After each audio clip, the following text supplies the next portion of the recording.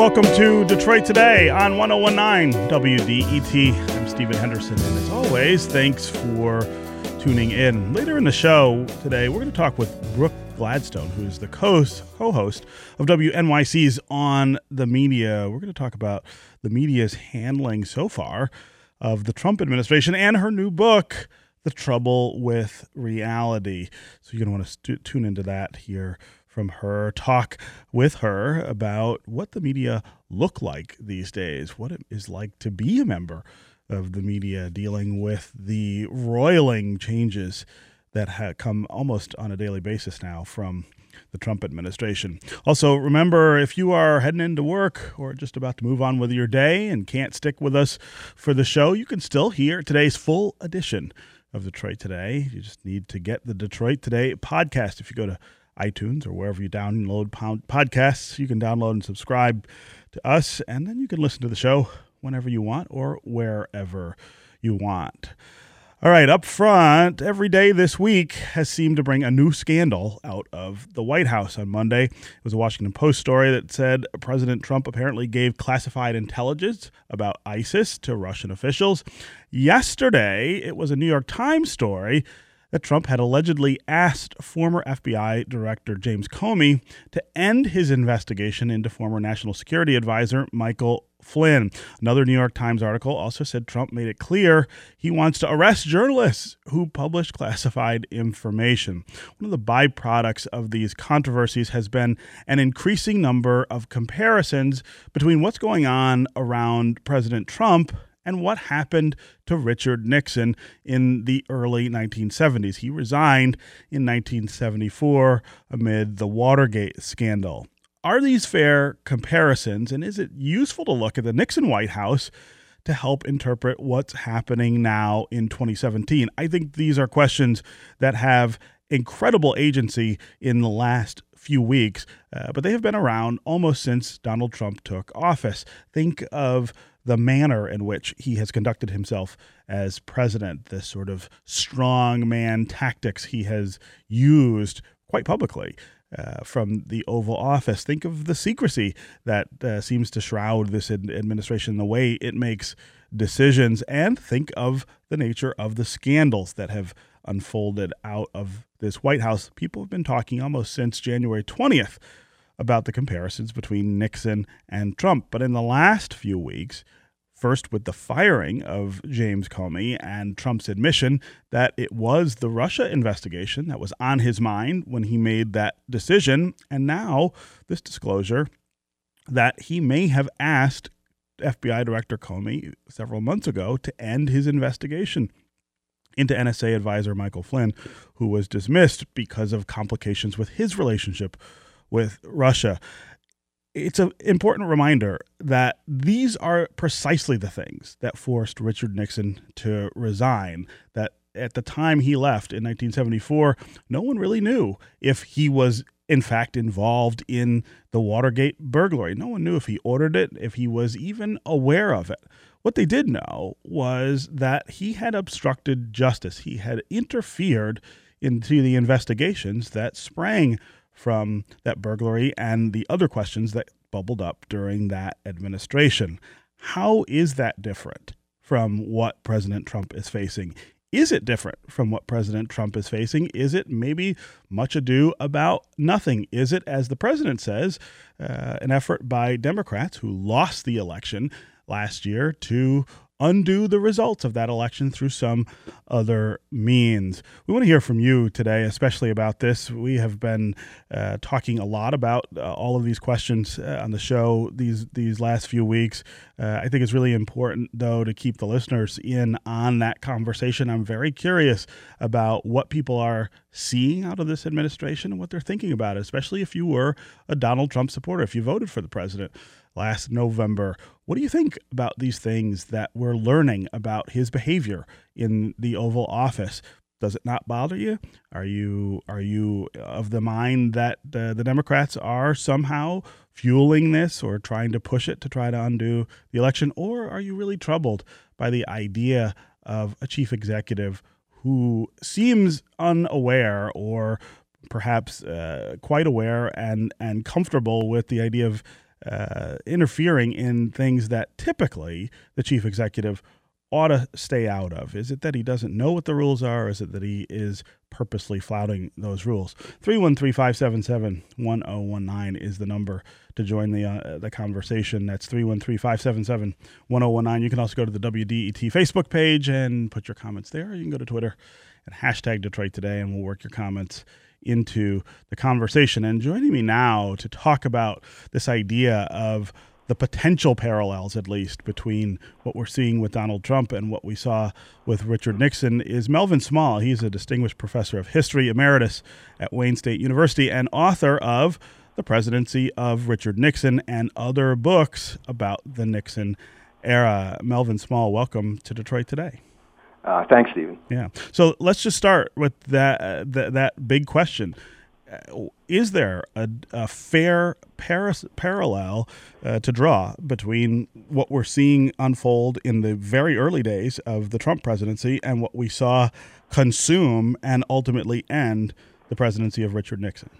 Well, we're really early in the Trump presidency. We have to remember that the Watergate break-in took place in June of '72, and Nixon resigned after the House committee passed articles of impeachment in August '74. And now we're talking about 100 days or so, 110, 15 days.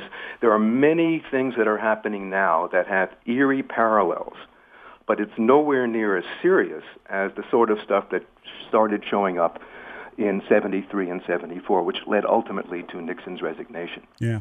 Talk about what those things Well, were. for example, the whole FBI connection is fascinating. It's like, if you don't mind me being a bit of a historian Sure. here. In 1970, Nixon was dissatisfied with how the FBI and other intelligence agencies were handling hippies and yippies and black power people, and he wanted to centralize intelligence in the White House.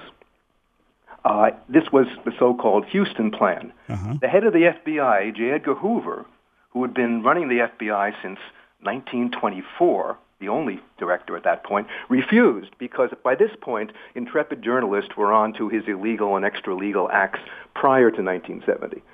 So finally, in '71, exasperated, Nixon said, I got to fire the guy. But Nixon, like Trump, obviously, didn't like to meet people face-to-face. Mm-hmm. He had to because he's known Hoover for so long. And so he invites Hoover to the Oval Office, and we have this documented on September 9th, 1971. And Nixon begins kind of nervous about dealing with Hoover. You know, I think he called him John. You know, there comes a time when someone gets kind of old, and you might want to... And then Hoover cuts him off because he knows what's going on. And he says, well, that's ridiculous. You're still a young man, he says to Nixon.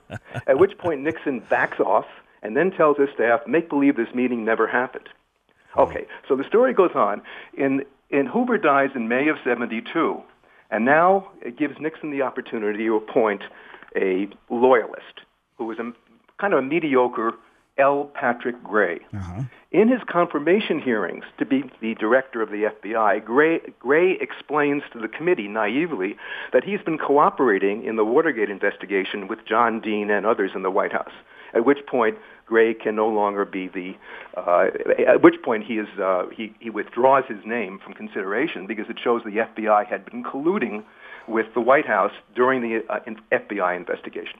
So there's this amazing FBI connection. And in fact, it was possible that Nixon would have been the first to fire an FBI director, but he didn't have the guts to do it, particularly face-to-face. Right. Well, and frankly, it probably was to Nixon's advantage, I would say, that he didn't fire J. Edgar Hoover because I think it's clear that as president, you have an enormous power. I mean, the presidency is surrounded by, sort of defined by tremendous power.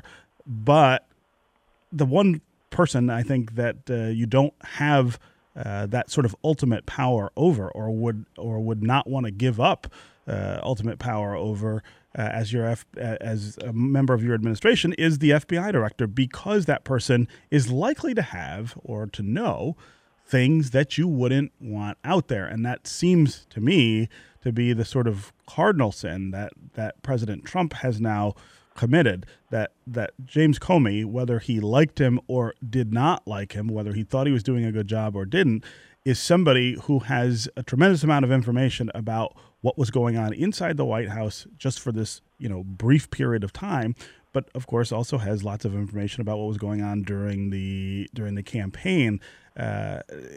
Nixon never made that error. We've seen Trump make it, and it seems as though, at least in the early days, it's going to come back to haunt him. Yeah, it was in many ways an unforced error. The big difference between Trump and Nixon, Nixon was far more disciplined. He was more dignified. He was not as impulsive, although occasionally he was during the Watergate crisis, but most of the time he was not as impulsive as Donald Trump appears to be. And more importantly, up until about early spring of '73, his administration was pretty airtight when it came to leaks, which is not the case, obviously, with the Trump administration. Sure. I should point out, for me, I can tell you an anecdote which shows the difference between Nixon. One major difference, even though it's a small anecdote, between Nixon and Trump. We all read the story in Time magazine how Trump had 2 scoops of ice cream and everyone else had 1 scoop of ice cream. Right. And that Trump had he had Diet Coke and everyone else had water. Well, the parallel with Nixon is kind of interesting. When Nixon was a lawyer in New York in his period of exile between his vice presidency and his presidency, he learned to become a wine connoisseur. So in the White House, whenever there was kind of a state dinner or even a dinner for some local politicians, he served, naturally as a nationalist, very good California wine. He himself drank Chateau Lafite Rothschild. He was very proud of that. However, here's the difference. The server who served Nixon his Chateau Lafite Rothschild always covered up the label with that traditional napkin you use when you serve wine.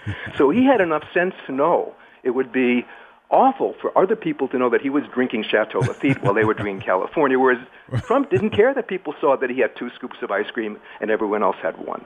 Yeah, that's a really illustrative example there. This is Detroit Today on 101.9 WDET. I'm Stephen Henderson. My guest is Melvin Small. He's a distinguished professor of history emeritus at Wayne State University and author of The Presidency of Richard Nixon and other books about the Nixon era. We're talking about the parallels or the potential parallels between what we're seeing from the early days of the administration of Donald Trump and what we saw consume and ultimately end the presidency of Richard Nixon. Is President Trump's firing of FBI Director James Comey and the disclosure that he may have asked Comey to end the investigation into his administration's connection with the Russians, are these tantamount to the kinds of things that Richard Nixon did in advance of his resignation in 1974, or is that overblown? Is that an exaggeration, a political exaggeration intended to undo the results of last year's election? We want to hear from you about that on the phones. 313-577-1019 is the number. That's 313-577-1019. We also can hear from you on Facebook at the WDET Facebook page, or if you want to go to Twitter and hashtag us at Detroit Today, we can work your comments into the conversation. Melvin, go ahead. They're not the same at all. I've been reading and listening and watching lawyers talk about this, and obviously they're all over the ballpark, as well as congresspersons, about whether this is obstruction of justice. Yes. You have to look at what Nixon did, at least what we know from the tapes. Among other things, he told the head of the second in charge of the CIA to tell the head of the FBI, at this point L. Patrick Gray, to go easy on the Watergate investigation, don't follow the money, and so on. So he did that. That's clearly an obstruction of justice. Yes. He also told his advisors, in case they were going to be called before congressional meetings, how to suborn perjury. He suborned perjury. He told them how to lie about, literally we have this on tape. And finally, among other things, there are many more, but among other things, we have him talking about getting money to bribe people not to speak about what happened at Watergate. And he said he knew where he could get the money and how much money it would be. That's real obstruction of justice. Right. I mean, it's a very bright line, egregious case, and we are not in that realm. We're not there. However, the firing of Comey is something similar to the firing of the independent special prosecutor, which took the so-called Saturday Night Massacre, to which the firing of Comey is related. In this case, he had the right to fire the independent prosecutor who had an argument with the president about releasing his tapes. Yeah. And when Nixon offered a compromise, which Cox did not. Archibald Cox was the independent prosecutor, who was a Kennedy person, unfortunately for Nixon, a Harvard law professor. Cox was fired when he wouldn't accept the arrangement that Nixon offered him. Now, this led to, among other things, in 24 hours, this is on a Saturday, a weekend, to 150,000 telegrams hitting the White House. Wow. Now, you say, well, that's not a lot. Think of 150,000 telegrams, however, as perhaps 10,000 YouTube hits, or maybe a couple of million, 10 million YouTube hits, or a couple of million Sure. Twitter, Facebook likes. So, and more importantly, if you think about this, then the media, this firing of Cox led to Time magazine publishing the first editorial in its long history as a magazine. Right. Okay, we're going to take a quick call here and then get to a quick break. Michael in Detroit. Michael, welcome to Detroit Today. Hi, good morning. Thanks a lot for taking my call. Hey, good. Thanks for calling. The professor just kind of alluded to the question I was going to raise. There was mention made that the situation with Nixon kind of took about 2 years to reach its culmination in his resignation. Right. And I'm wondering what the thought is in terms of the different media landscape that exists now, 40-some years later. The tempo and the pace of the stories is so much more rapid now, and I'm wondering what effect that might have on the political process. Yeah, Michael, that's a great question. It is a very different time on the media landscape than it was 40 years ago. Melvin Small, does that no, that's really a good point. Accelerate the pace here? Well, it may very well, although again, we haven't reached anything near what Nixon was up to in that time period. But when we're talking about 1972, 73, we had 3 6:30 news hours, ABC, NBC, CBS, right. no cable news, and a very feeble audience, a very small audience watching PBS news. So that was it. We didn't have round-the-clock news. We didn't have social media. My wife put on her email today, the Yahoo homepage, and this morning there must have been 6 or 7 fresh stories on Trump and Comey and the like. This was not available to us back in 1972, 73, 74. So maybe things would move somewhat more quickly here. Yeah. Okay, Lauren on Twitter says, the comparison seems rather unfair. After all, the FBI never investigated Nixon for colluding with a foreign adversary to undermine our democracy. Lauren with a little humor there. Maybe the comparison is unfair to President Nixon. All right, we're going to take a quick break. When we come back, we're going to continue our conversation about the potential comparisons between what we're seeing out of the early days of the Trump administration and what we saw out of the Nixon administration. We want to hear from you again on the phones, 313-577-1019. Cindy in Belleville, Chris in Ann Arbor, Tom in Detroit. We will get to you. Stay with us.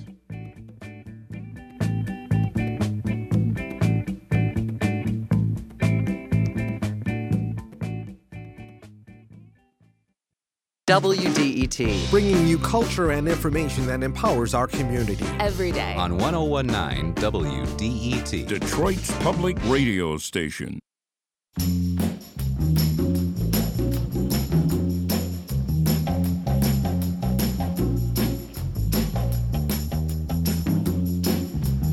You're listening to Detroit Today on 1019 WDET. I'm Stephen Henderson, and as always, thanks for tuning in. My guest is Melvin Small. He's a distinguished professor of history emeritus at Wayne State University and the author of the Presidency of Richard Nixon and other books about the Nixon era. We are talking about what's happening with the presidency of Donald Trump, allegations that he may have asked former FBI James Comey not to continue the investigation into Michael Flynn, who was the national security advisor forced to resign amid the scandal over connections between the Trump campaign last year and the Russian government. Is this the same kind of pattern we saw during the Nixon years that led to the end of the Nixon presidency? We want to hear from you about that. 313-577-1019 is the number on the phones. That's 313-577-1019. You can also go to the WDET Facebook page, put your comments there, or go to Twitter and hashtag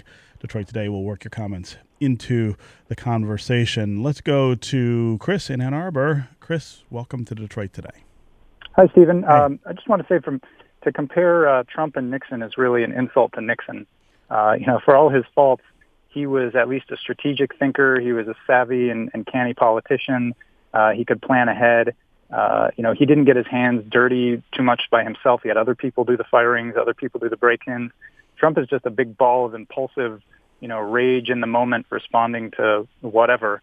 And it's going to lead to a much faster downfall for him as well. Do you think though that when you say the comparison is unfair to President Nixon, do you then think that there is no similarity in the kinds of things that we're sort of talking about or seeing here? I mean, I get what you're saying about the difference between the men, right, and the difference between the men as president. But in these spaces where you are talking about, potential obstruction of justice, things like that, do you think that's an unfair comparison? Yeah, I think that's actually a very good comparison. If anything, Trump is probably worse in that respect, in that he's so much more clumsy and obvious about his apparent, law breaking, and we're going to see more from these memos. There's probably much worse in the memos yet to come out. Yeah. Chris, thank you very much for the call and for the thoughts there. Let's go to Tom in Northwest Detroit. Tom, welcome to Detroit. Yeah, good morning. I'm looking for Ken Starr in the daytime with a flashlight. But aside from that little joke, every day that goes by, Donald Trump, number 45, is proving former President Barack Obama true to what he said, that Donald Trump does not have the sound mind and temperament to be president of this country. And with him firing Comey, I don't know what he was, oh God, I'm about to insult myself, but he thought that firing Comey, he was going to go away. No, Donald, he does not go away, because when they start having these hearings, Yates is going to be at those hearings, and Comey is going to be there. And guess what? They're going to be like a refrigerator that's gone bad, and they're going to open up the door, and they're going to reveal everything. Yeah. I think that's probably an accurate assessment of what we're going to see, and it almost is as if the president hasn't learned that lesson. Keep your friends close and your enemies closer, and that may come back to bite him here. Tom, thanks very much for that thought. Melvin Small. I wonder about the specter of tapes. The president, in a very odd move, among odd moves, an especially odd move, seemed to suggest that there might be tapes of conversations. I mean, after Comey left, he sort of threatened on Twitter, you better watch what you say, because there may be tapes. Tapes were, of course, not a help to President Nixon, who recorded all of his conversations in the Oval Office. I wonder if that also is a misstep that sort of gives an opening to the president's enemies to try to make make more out of this than maybe it is. I can't imagine that the Trump people would be so foolish as to maintain a taping system because of what happened to Nixon. Since that period, I doubt whether many presidents have done much taping, and I really doubt whether Trump has done that taping. Although, interestingly, today, it's just moving so quickly, President Putin said that he has a transcript of the meeting. So perhaps one of those guys, the ambassador, had a tape recorder in his pocket. But let me go back to the interesting thing about the tapes and Comey. There's a parallel. When John Dean, in effect, turned state's evidence, and he appeared before the House Special Committee on the election. This is in the spring of '73, and Dean spoke for hours, detailing what happened when he was advising the president to, in effect, obstruct justice. And then, of course, Nixon said, "Well, no, Nixon's people said it's his word against mine." Well, here you got Comey. He has a document, and of course, we're talking now about Dean having 246 pages of documents that he read to the committee. Right. So Comey now has the document, and the Trump people are saying, no, President Trump didn't say that, and now we have the possibility that there are tapes which will in fact reinforce Comey. Although I doubt that. I really doubt that Trump kept serious tapes, a lot of tapes, knowing his advisors knew the history of tapes. Yeah, and it's never really worked out for the person. Oh gosh, no. Who was actually doing the recording? Let's go to Cindy in Belleville. Cindy, welcome to Detroit Today. Hi, Stephen. Hey, how are you? Good. A couple points I wanted to make. Donald Trump does everything out in the open. Nixon's nickname, if you remember, was Tricky Dick. He did everything behind the scenes.